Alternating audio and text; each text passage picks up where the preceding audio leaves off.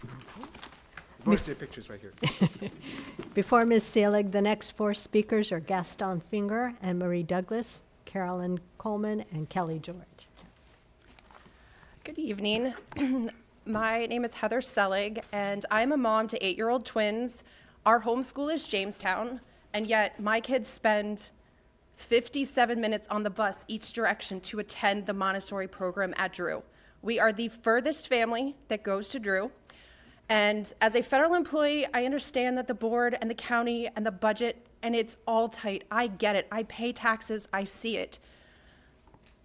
But there's other ways to compose and compress our budget without cutting a program that is so meaningful and so impactful to so many students.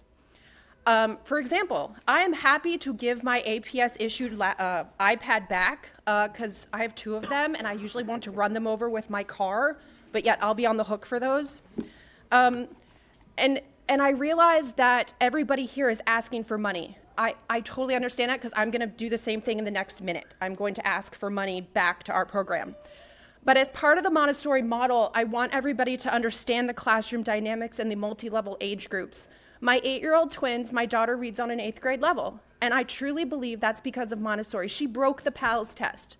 There is no more way she can go on PALS.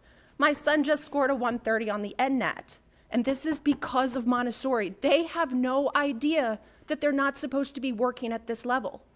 They don't know that kids in their class are working at lower levels. They're all intermixed. There's push-in models for special ed, there's push-in models for gifted, there's push-in models for everything.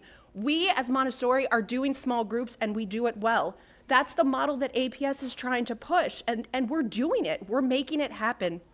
And I think by cutting the budget with the assistants, I think we're decimating the classroom and my kids won't have that opportunity and I'll have to put my kids in Jamestown. And I would rather my kids spend 57 minutes on the bus going to Drew for a program that's effective.